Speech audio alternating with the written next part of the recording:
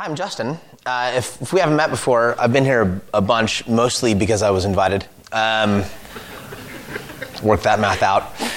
And it's a gift to always to be invited and to be back. It's been a minute. And really, Gary's talking about the season of Lent. Some people really, really like the Christmas season. I'm fine with Christmas. It's good.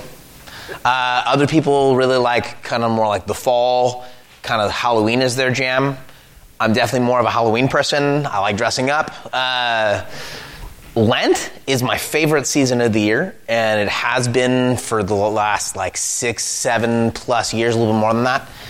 And there's a lot that goes into that. I won't tell you my whole story around Lent. I'll just say a couple things about this season, why they see you.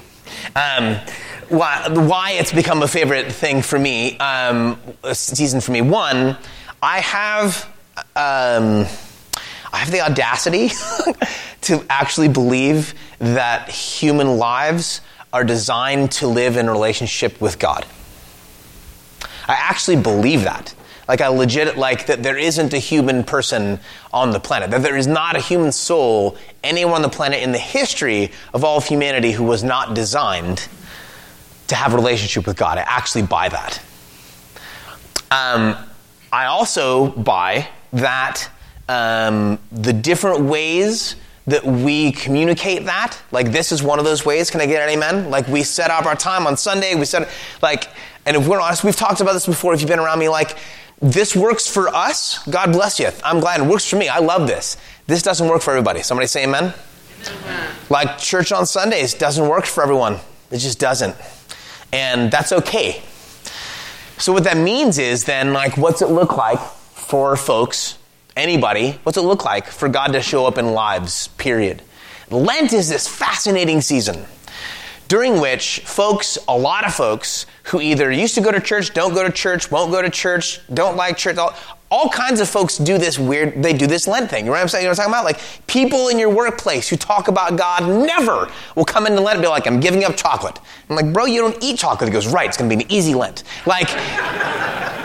But folks come into Lent, and there's this, and some of it's cultural, I get it, but some of it's more than cultural. There's this strange awakening every year around the season leading up into the celebration of the resurrection of Jesus Christ, that there's this kind of buzz culturally in the air around Lent. And so a bunch of years ago, out in Concord, where the church people that I meet with, we started paying attention to that, and we started trying to do Lent, practice Lent, in a way that opened doorways for folks who don't show up in our spaces.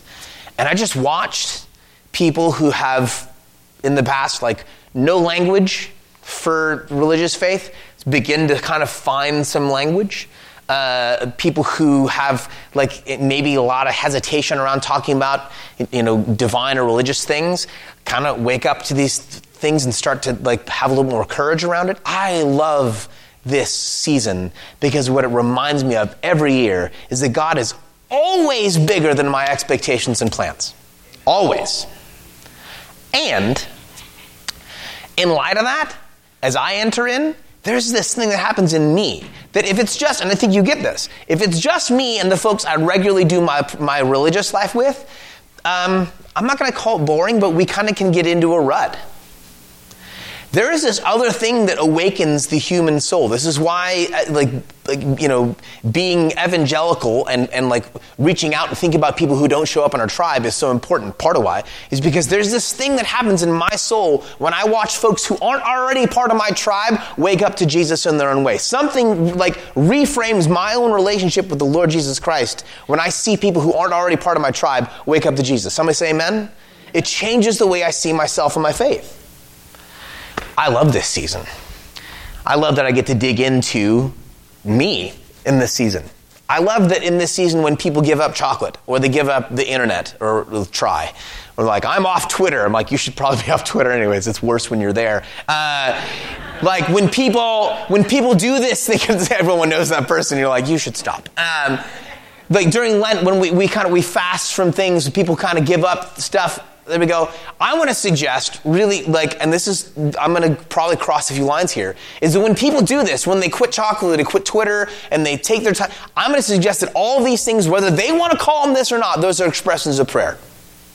It's a way for that person to say, I need to make some room in my soul for I'm not sure what. And I think that's God pulling strings in people's lives saying, hey, I'm here. Make a little bit of room for me. Let me take that and do something with it.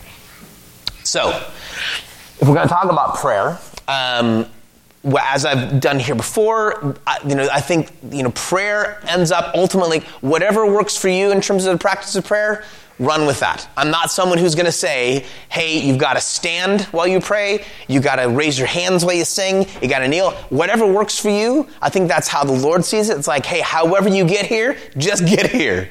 Like whatever vehicle takes you to get to my front door, you take that vehicle and I'll meet you there. I think that's the Lord. The other side of that coin is, at some point, there is this gift of, leadership that Jesus himself offers us when it comes to the practice of prayer. And we're going to dig into one of those ways that he offers that this morning when we're going to talk about, I'm going to go this way. Come on. We're going to do this prayer. Now, before I start teaching on it, I'm going to do a little experiment. I'm just going to say the first words, and then we're going to go together. We're going to try to say this prayer. It's not going to be on the screen. You won't have lyrics. We're just going to do this together. We're going to see how we do. And so I don't expect this to go exceptionally well. I think that I'm not aiming at A's. I'm not even really aiming in the B range. I think we'll probably be more like C or C+, probably-ish. That's what my expectations are for us. C to C+ range. So no pressure, really. Which is how I did all of school my whole life. I'm really just aiming at those C's. If I can just... So I'm going to say the first two words, and then we're going to go together. You all with me? Ready? Our Father, who art in heaven, hallowed be thy name. Thy kingdom come, thy will be done, on earth as it is in heaven.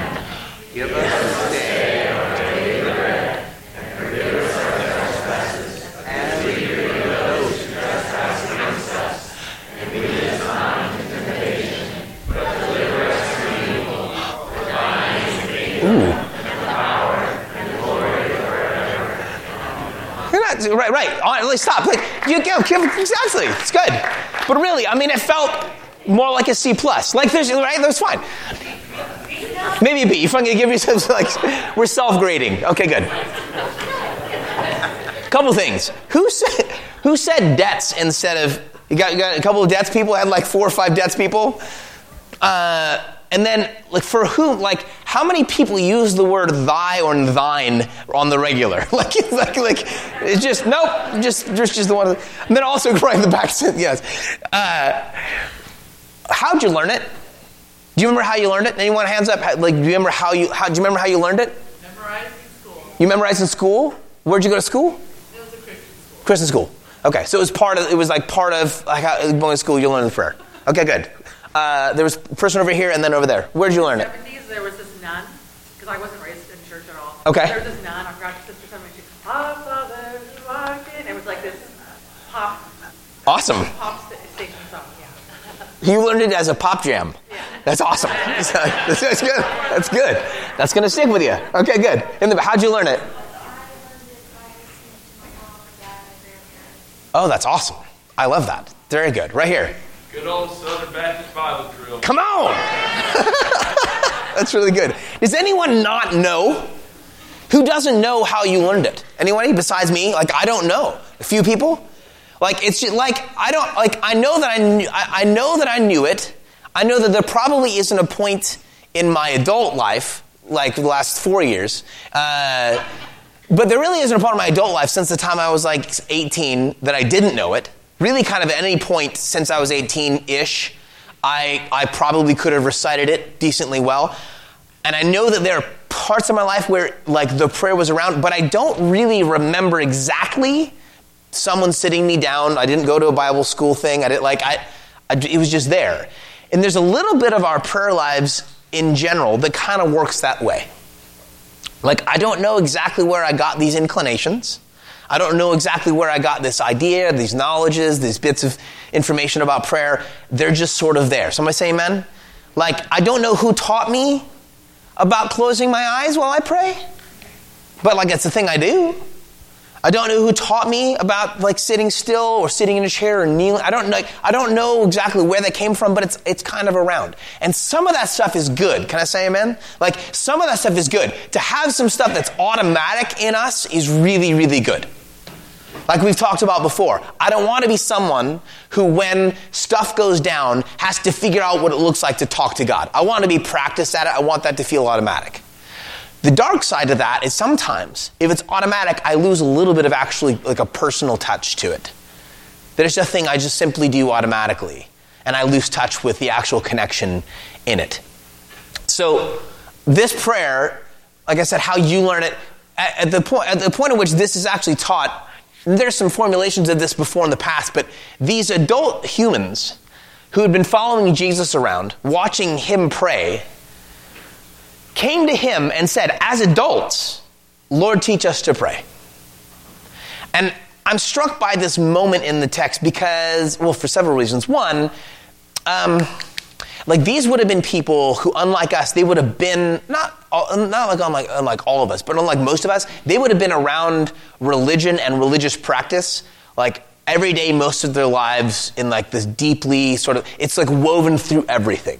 As adult Jewish men, they would have been around religion and the practice of religion from, knee high all the way through.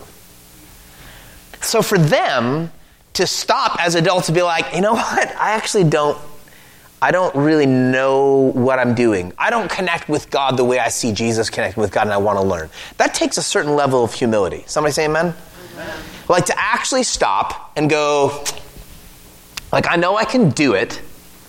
It's in there, and I can pull this off, but I want something else. To actually ask the question, will you teach me to pray? I will say also, these would have been people who, I think, like you and I, at different parts of their lives did feel like they were connected and that the prayer they were praying works. And then at some point it didn't. And you know this already, that if you're someone who's been praying for most of your life or part of your life, the way you pray in your 20s doesn't work the same way when you turn 30 and you're in your 30s. The way you pray before you had kids is not the same as you pray after you have kids.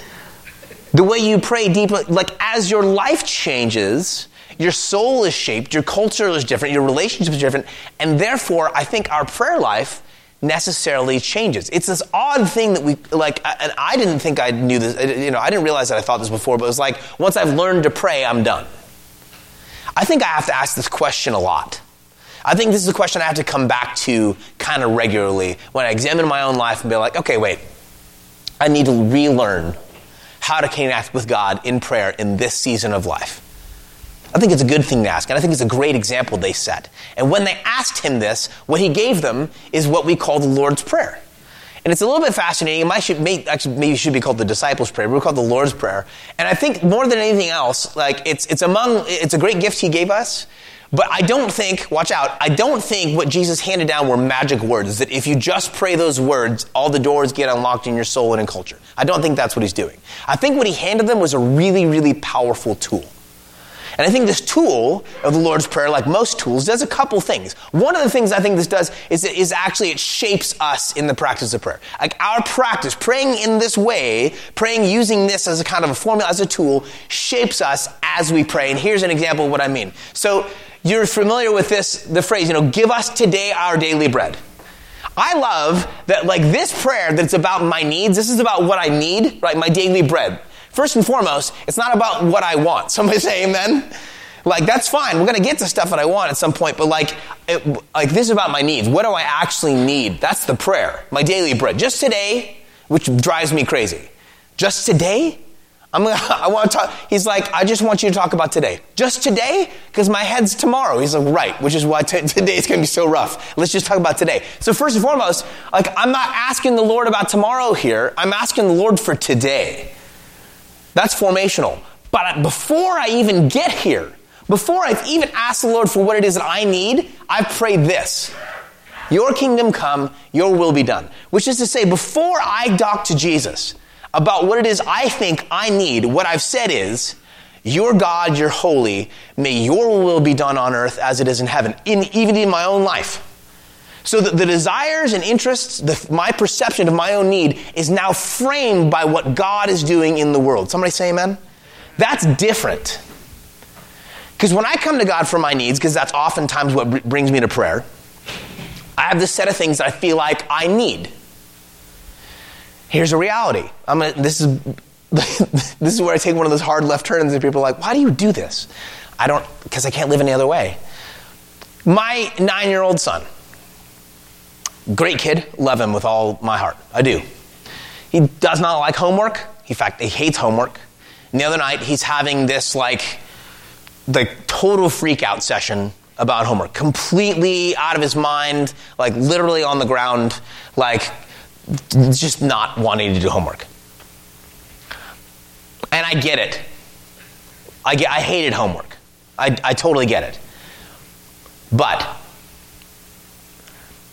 as much as it's rough for him to do homework, and he doesn't want to do homework, the reality is 2 days earlier, if you're paying attention to the news, they caught this guy who lives in Oakland but works in Walnut Creek as an oral surgeon, who's been running a human trafficking ring in Walnut Creek, which is the town right next to mine. And in Walnut Creek, kids from ages 8 to 12 have been trafficked for the last 6 or 7 years. They've been selling 9-year-old kids in Walnut Creek. So I get it, buddy. I do. That homework is rough and you don't want to do it. The other side of the coin is, if this is the thing you have to face today, homework, contextually, you've got it pretty good. Somebody say amen. When I put my needs in the context of a world in which God is trying to reconcile that kind of trash, boy, my needs take a different shape. When I'm concerned about where my money is going to come from somewhere in the next 5 or 6 months, I have to actually take that into consideration in a world in which still, a little less than half the globe lives on less than $2 a day. And that's the world that God is trying to care for. I want my needs to be framed by the work of God in the world so that I may humbly and wisely ask for what it is that I need in His context and not mine. And this prayer asks me to do that. I come to Him because I got stuff I feel like, I think, and I might even be right, that I need. But before I get there, I'm asked to consider what God is doing in the world. Formational. That's what the prayer does. It helps form me in my practice of prayer.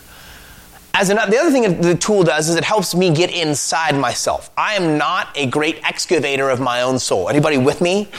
I'm not great at this. It's why I see a therapist regularly. It's why I've got a spiritual director, because I need people around me. I need some help to get inside here to help me navigate the stuff that's going on. Part of what this prayer does is it actually excavates. It helps us get inside ourselves. So like I said, as a tool, it helps to shape us. It also helps at getting to what's in us. Different words and different images speak to us differently. Can I get an amen? So yes, it's important that we figure out, and this is I'm not a Bible scholar. You got people around your lives who actually are. I'm not a Bible scholar, but what Bible scholars do, that stuff is desperately important. What did it mean in the Greek? Where did it come from before the Greek? What is this word? Why does Jesus use it? What's the cultural context? That's really, really important to understand. The other thing that's important about these words, even as they're passed down to us through translation into English, is what do these words do in you? When you read these words, when you pray these words, what's happening in your soul? And different images and different words speak to different people and different cultures in different ways. As an example, if I say Patrick LaVon Mahomes in this room, there is a particular kind of reaction among certain people in this room that is not as positive. Similarly, if I were to show you an image of Patrick Mahomes, there are people in this room for whom you might be having a relatively negative response right now. The other side of the coin is if I was to go to Kansas City and I was to show this, they would buy everything I brought. This is different depending on the situation. Can I get an amen? And then some people, football fans, who are not football fans, are I don't know who that person is. He's the best, is who he is. So it's actually just statistically true. There's no way around that. But getting to what's in us. Like I said, sometimes we become familiar with things, and that's good, and sometimes we become familiar, and I think we lose touch. So a little bit this morning, what I want to do is I'm going to look at this gift that Jesus gave us as a gift that we might want to return to through the course of this season of Lent, and maybe kind of retouch base with ourselves in the context of this prayer. Y'all with me? So when we pray, Our Father, what happens in you? A few people. Like, Our Father. What goes off in your mind just with the words, Our Father? Anybody? Prayer. Good. What else? Yes? In heaven. Say it again? In heaven. You go right to the next line. Our Father. You're just moving on. Good. Awesome. Youthful energy. Right, what is that? Intimacy. Close. Intimacy. Is that because of the word Father? I think it's like collective. Oh. It's our Father. It's like so for me, it's like there's a connection to the people. Oh, that's good. I'm praying with, and a connection. So it's both. It's like the our does the communal thing for you, and then Father, and for you, both those words mean intimacy. Yeah. That's really good. Right here. I was just saying that saying ours means we're brothers or sisters. Yeah, man. That's good. Right here. God. So Our Father for you, just like it's sort of this, you can just flip it out. This is who God is Our Father. That's really good. I like it. A few more people. In the back. Judgment. Is that a father thing? Yeah. Yep. That's really good. So when I go here, it used to be the case that like the word father stuck out. Some of you guys know my story, having lost my dad a bunch of years ago. Over the course of the last several years, like 5 to 7 years, I stop at the word our as well. And the image, the memory that pops into my mind, and I was going to read this, I'll probably just tell it to you, is the very first time, do I want to read this or not? The very first time I went to see a therapist. I'll just tell you the story. So, this was a long time ago, which is to say all my math stops at 10, so if it's more than 10, it's just a lot. So this is a lot of time ago. I'd lost my dad. There was depression and suicide, and there was a lot for me to kind of wrestle through, and I didn't know how to do that. Somebody say amen? And that's when you need professional help. So if you're someone who sees a therapist, tell other people you do that, because we need to know that's a spiritual discipline as well. So I went to see a therapist, and I was like a lot of people, sort of embarrassed that I was going to see a therapist, because at the time I wasn't as comfortable with it. I was like, that therapy is something. This is in my mind, was that therapy was something that weak people did. That going to a therapist meant that I was admitting a kind of brokenness that I was uncomfortable with, and so I didn't tell anyone I didn't even tell my wife. I was like, "Where's she going?" She's like, "I'm going shopping." She's going shopping? Yeah, for what? Clothing. She's like, "You don't shop." I'm like, "Right, I'm turning over a new leaf." Do you even know your size? Yes, man-sized? I don't know. I'm going shopping. Leave me alone.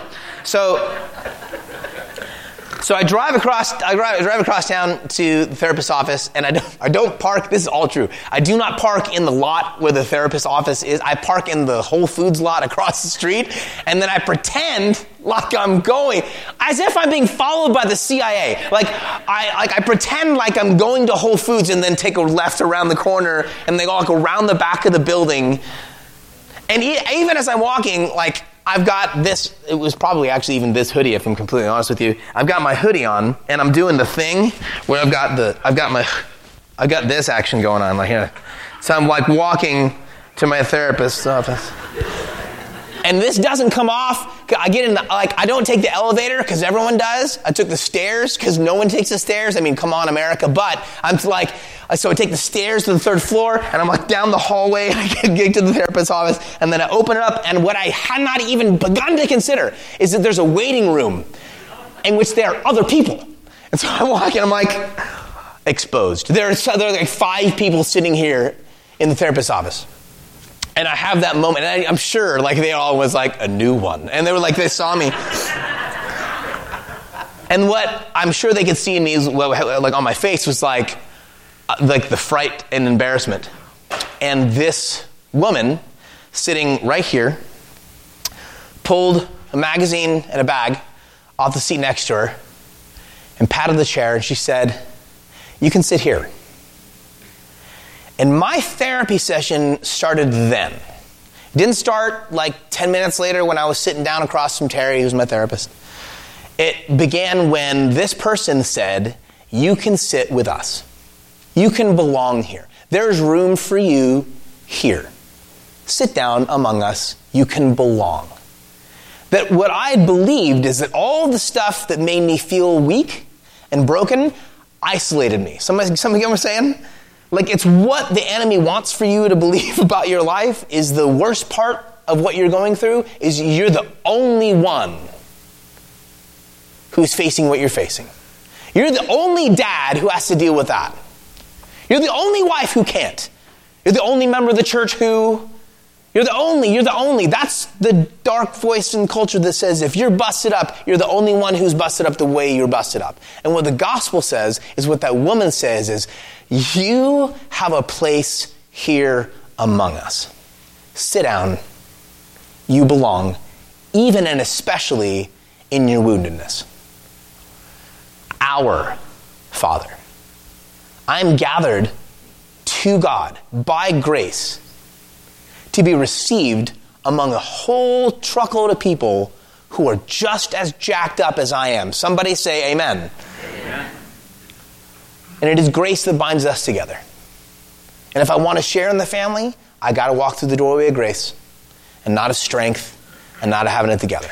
Our Father. Similarly, disconnected. This one. And forgive our debts even as we have forgiven our debtors. What does this bring up in you? Forgive us our debts even as we have forgiven our debtors. Few people. Yes. The people who've hurt us. Yeah, it kind of goes to like, it's not just, people I've hurt, but people who have hurt us. Yes. What else? What else does it bring in you? Yeah. Things I've done wrong. Things you've done wrong. Yeah. What is it? Say more. If I want forgiveness and I'm not willing to give it, I'm not playing fair. That's good. Yeah, that's really good. I'm not playing fair. That's kind of a powerful way to say that. Yeah, it's good. Over here, and then over here, and then over here. Having a debt that I can't pay. Having a debt you can't pay. Not demanding a debt from others that they can't pay. Come on now. I mean, ain't that a thing, right? Like to kind of, again, reframe some of the ways that we work in the world, like, I got debts, I just can't pay. That's good. Right here. Oh, coming up short. Not so much what I've done wrong, but just coming up short. That's good. So different than just like a flat out right wrong thing. It's like there are ways in which you just don't have the capacity. Like it's come up short. That's really good. Two more. One and then two. One. It makes me worry if I've forgiven people enough. Yeah, a little bit of a heart search there, right? Like, do I need to take a survey of my own social sphere and figure out if I've dropped the ball there? That's good. And last one, so make it really good. Because God gave me grace, I should extend that to others. Good. So for you, you're sort of flipping it like, okay, this is sort of the active, outward, like, because God has extended me grace, I want to extend grace. This is the story that I wrote for this book that, like, this brings up in me now, and it kind of comes to what you were saying about like the debts that you can't pay. And it goes like this. I remember the unmistakable sound of breaking glass. I remember the last few green shards scattering across the floor. I remember a blue rubber ball bouncing among those shards. I remember my son's eyes as he gazed anxiously at me. I remember his open mouth, his body frozen mid-step. I remember doing the math in my head. The price of the cross when I bought it, plus the miles I walked to find the shop, plus the cost of the flight to Barcelona. I remember feeling that there would be no way to replace what I'd just lost. And that's the way of things, is it not? I don't get back, this is what you're going after, I don't get back what I lose when someone hurts me. The time, the resources, the emotions consumed by the injury are simply gone. Which is why common phrases like, it's okay, or it's fine, miss the heart of the matter so badly. It really isn't okay. It really isn't fine, and neither am I. I remember kneeling at the wall, picking up the larger pieces and dropping them into a small paper bag. As I stood up to take what I'd collected to the garbage, I saw that my son had crossed the room and sat down at the small table he uses for schoolwork or art projects. I figured he'd just moved on. He hadn't. I looked over his shoulder to find that he had set pen to paper and carefully drawn the outline of a cross, roughly the size of the one in pieces now at the bottom of this trash bag. Over the next several minutes, he decorated that cross with shapes and lines and color and shading, and then slowly cut out that new cross, dragged a chair across the room, and used it to reach up to the empty space on the wall. And pinning that cross up, he then pinned a second piece of paper right next to it that said, in green marker, "I'm sorry." He knew that the paper was not the same as the glass cross. He wasn't expecting the materials of his efforts to fill the gap. He was trusting, watch me, he was trusting my love for him to fill that gap, believing that he was more valuable to me than the thing that he had just broken. In whatever way his little 8-year-old soul was capable of saying, he was saying, I know I broke something, I can't put it back together, and I can't replace it, but here is what I have, please accept it. He wasn't looking for me to say, it's okay. He knew he wasn't. Nor was he looking for me to say, it's fine, because he knew it wasn't. He was saying, please forgive me. Please forgive me as a way to acknowledge that whether I meant to or not, I have abused and mishandled my position and power in your life. Recognizing that, I boldly and humbly ask if you will relieve me of the debt I owe you, because I cannot fully replace what I've taken, which makes I forgive you an even more remarkable thing.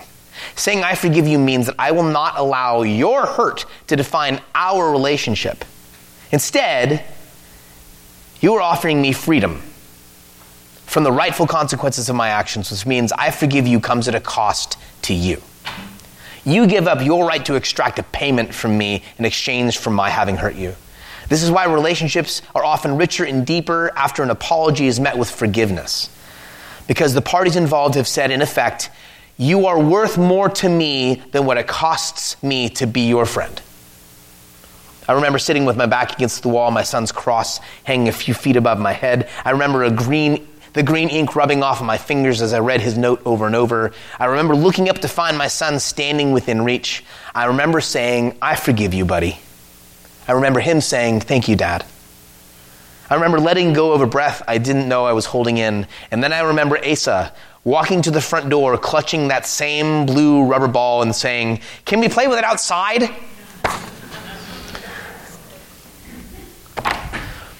We don't get back the stuff we lose when we hurt one another.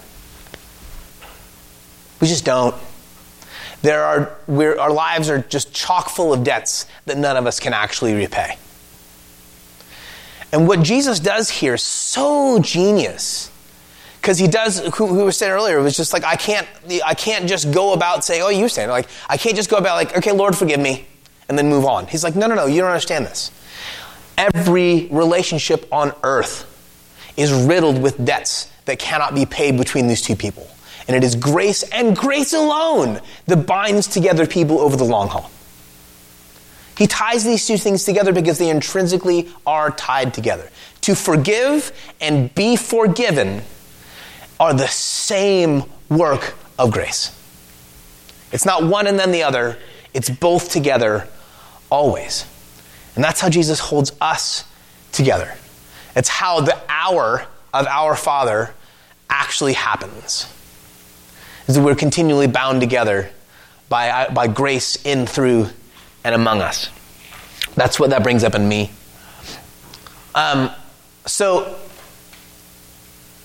This is, the way that the text is originally put together, it ends right there. And then a lot of y'all did this part too, which is good. I like this part as well. But as I was writing this book, I came to this part and I got really hung up here because I wanted to write something about this, but like,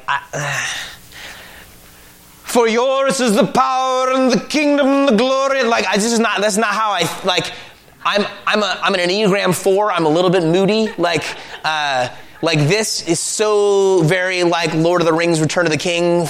Like, it's very like triumphant in the glory of that, and it's just not my experience of life. And so I get to this and like, I feel a little bit of a detachment here. Like I feel this is a place where this prayer for the longest time just kind of put me on the outs. And it's something I believed, but I believed at a distance. I didn't have a personal connection with this. And as I was wrestling through this, because I'm trying to finish the book because I had a deadline, like, we will take our money back. I said, I will finish the book. And I was in Europe, and I was afraid a little bit, because this happened almost every time I've gone. Like, the jokes, like, some of them were funny, but people crack wise about Americans, and I happen to be one of those Americans. And so I was a little nervous about, like, being in Switzerland and, like, the jokes, and sure enough, like, there were plenty of jokes about America and all our problems and all this stuff, and then some of those jerks, yes. This is recorded. Some of those jokes turned into, like, legitimate critiques. And I was sitting across the table and being like, yeah, I know, we got a lot of problems.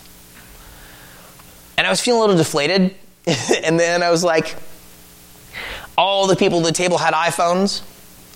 And those were designed right here. And the only car ride I took was navigated by Google's navigation software.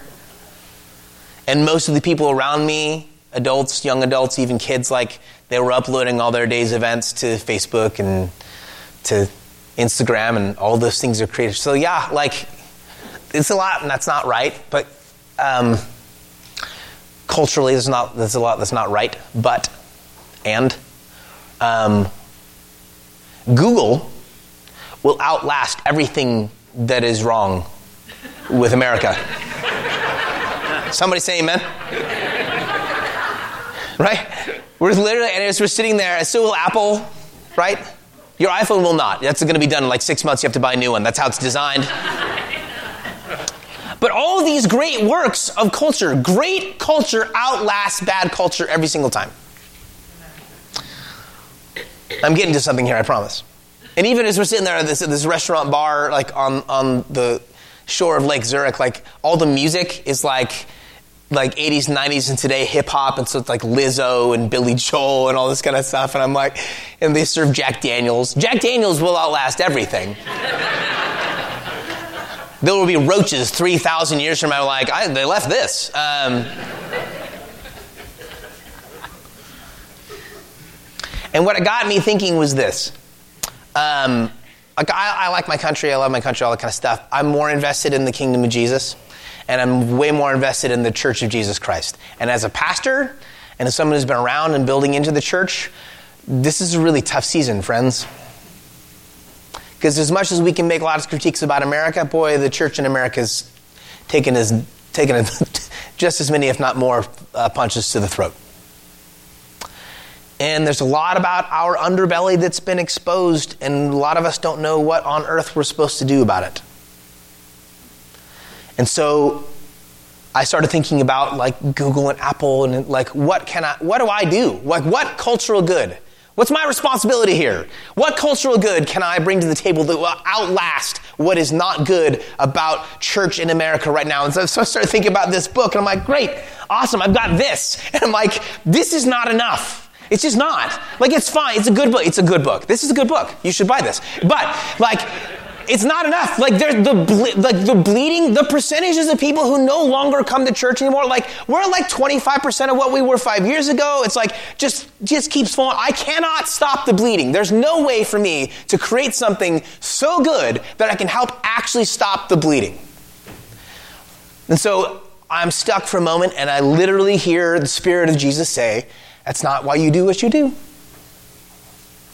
You do what you do to provide tools just like the one you're writing about.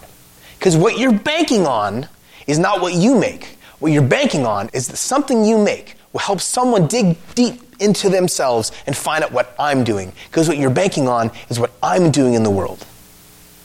Because it's mine. My kingdom, my power, my glory forever and ever. Amen. It makes all of the rest of it worth it. It makes gathering worth it. It makes forgiveness worth it. It makes reconciliation worth it. It makes works of justice worth it. Because you and I, we cannot create cultural goods so powerful and wonderful that they will outlast what is wrong with the world. It's just not possible. But we can provide space, time, love, food, somebody say amen, for people that helps shape who they are. It helps excavate into their souls so that they might discover the work of Jesus Christ in them and around them, and that's what we're banking on. So through the season of Lent, which began a few days ago, let us be a people who excavate our own souls to find out what Jesus is up to. Somebody say amen? And let's invite some friends into that process as well. Because it isn't. I love what Gary was saying. Like, it's not about like your ability to convince people of the truth of Jesus. It's not. It's never your responsibility. But you can put people in a position to have this like remarkable moment where God gets to like show up and expose to them what he's up to in, through, and around them. And that's the thing we're banking on. So for the next 30 some odd days, let's bank on the work of Jesus in us, around us, and through us. Amen? We're going to go to a time of communion. Gary's going to come up and lead us through this time. I'm going to share a song. I can't help but think that on our way up, how many of us are going to be in our minds pulling out a green marker, saying, I'm sorry. This is a time when we gather around the table before our Father. We come to our Father and we say, I'm sorry. And we are thankful for that shape of the cross and what Christ did for us. He is doing a new thing for us, in us. Jack and I were driving through Sonoma yesterday, and driving by all the vineyards, I saw the vines stretched out naked in a cross shape. Barren, naked. But I knew what those vines are going to look like in a little bit. You'll be able to see the new that's taken place. In this season of renewal, let's remember that our Savior stretched out on a cross, naked, barren. There were a lot of people that thought, this is it. Who knew? Who knew? God was doing a new thing right there in their midst in this time of forgiveness. Just going to ask you to bow your heads briefly and just reflect on the cross and what this means as he took, as Jesus took bread and he broke it. He was seated at a table with his family, with his spiritual family, and he described to them how this is his body offered for them. And he took the cup, and it was juice, it was wine that at some point grew on one of those naked vines. And he said, this is my blood shed for you.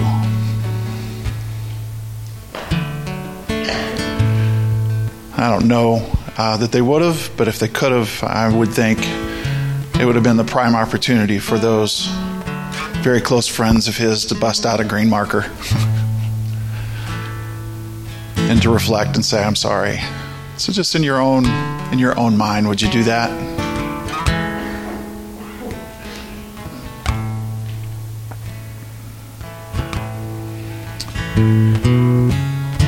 Thank you for being a loving Father. And we thank you for the gift of your Son. And we acknowledge that our renewal is because of this work that Jesus has done. Father, as we get in the line and we begin to make our way not just to a table, but we make our way towards you. May we do so with a hope that comes from knowing we are going to see something new. It's in your name I pray. Amen.